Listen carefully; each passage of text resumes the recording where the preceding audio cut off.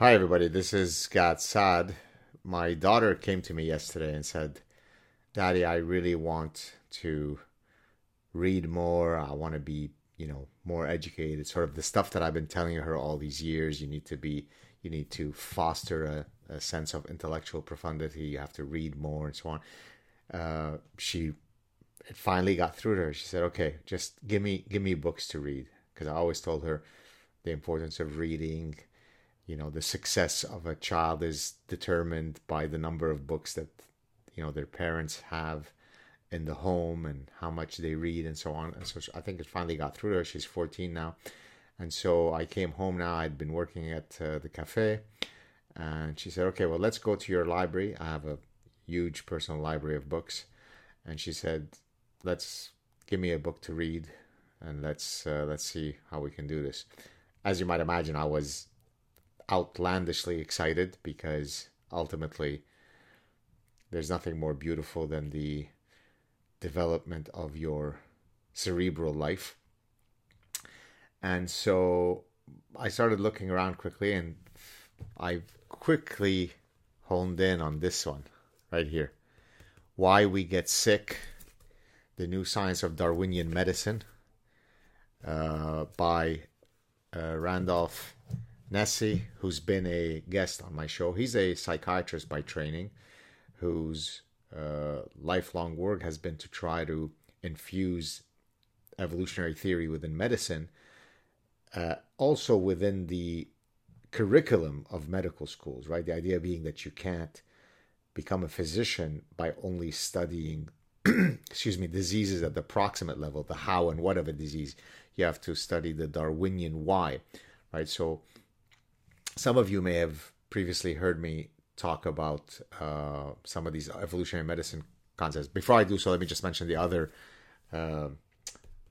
co-author, George Williams, who is a very famous evolutionary biologist. I never had the opportunity to interact with him. I think he's now passed away.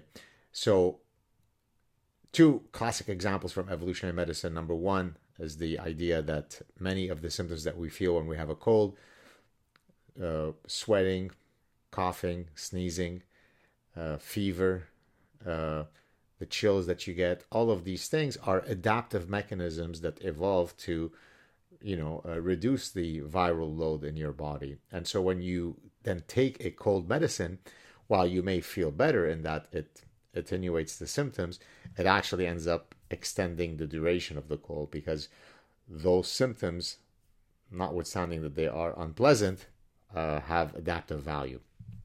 But my favorite example from evolutionary medicine, one that I've often lectured about and written about, because it so beautifully captures the difference between proximate and ultimate causation. Proximate is the how and what of a phenomenon.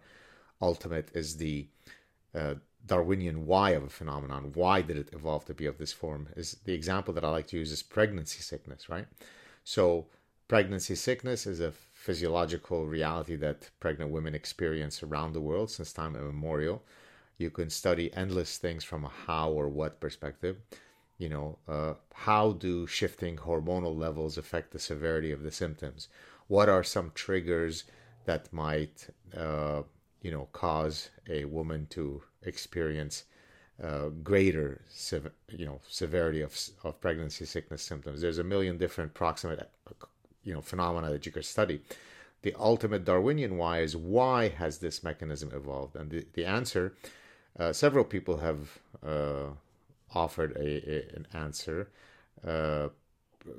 Probably the person most known for it is someone by the name of Prophet, Profet, that there is an evolutionary adaptive explanation for pregnancy sickness. We know, for example, that women, when they are at that gestational stage, are more likely to be attracted to certain foods, more likely to be repelled to other foods, and those patterns of food preferences perfectly map onto antimicrobial properties. So, for example, the idea that a woman is attracted to or is desirous to have pickles, well, pickles have an antimicrobial property, or women will be repulsed by certain foods that have high likelihood of teratogens, food pathogens, foodborne pathogens.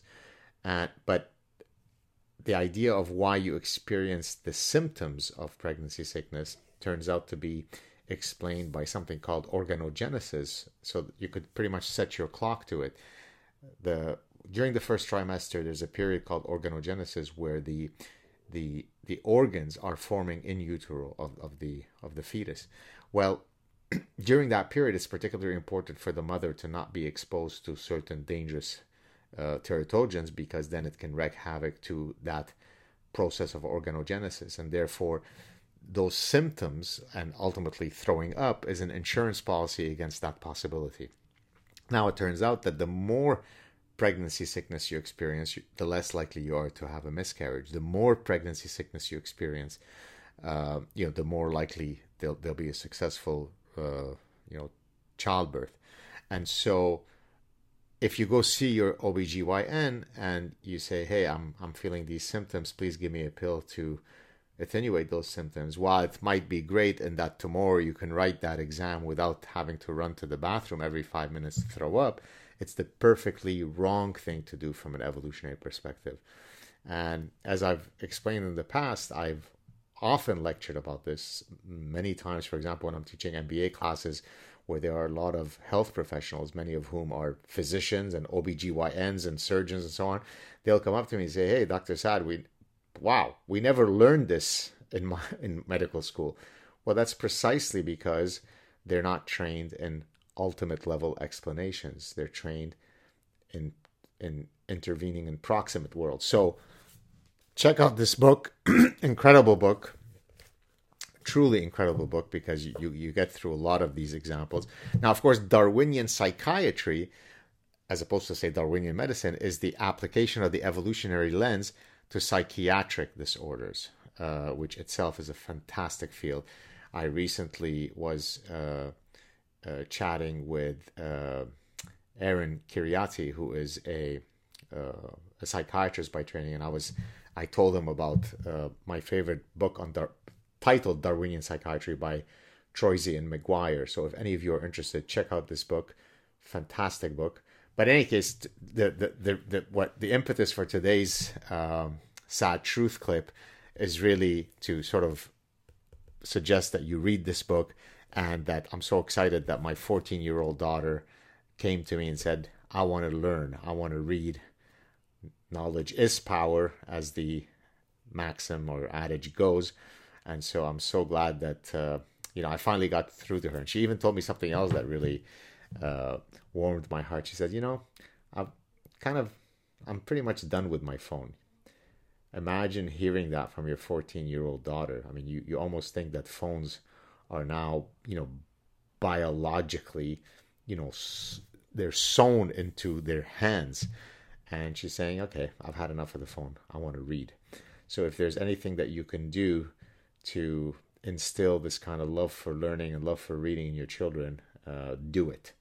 There you have it, folks. And again, please let me just mention that if you're interested in my work, you want to support my work, my forthcoming book, which, by the way, I'm going through the galley proofs right now, so I'm very excited. The Sad Truth About Happiness is available for pre-order. Please consider going to Amazon right now at the end of this, listening to this, and pre-order it. It really helps for the bestsellers list, because once the book is released, all of the pre-orders are counted in that first week of sales. So if there are, let's say, 8,000, 10,000, 20,000 pre-ordered books, they all come in that first week, and then you suddenly can become, you're on the bestsellers list, and then that creates an avalanche. So I know that many of you are planning on buying the book. I know that many of you support my work, so please consider pre-ordering the book ASAP. This upcoming week, I'll be heading to USC to speak at a event, a 10-year anniversary at a research center there at USC. The conference is titled The Age of Enlightenment, I think.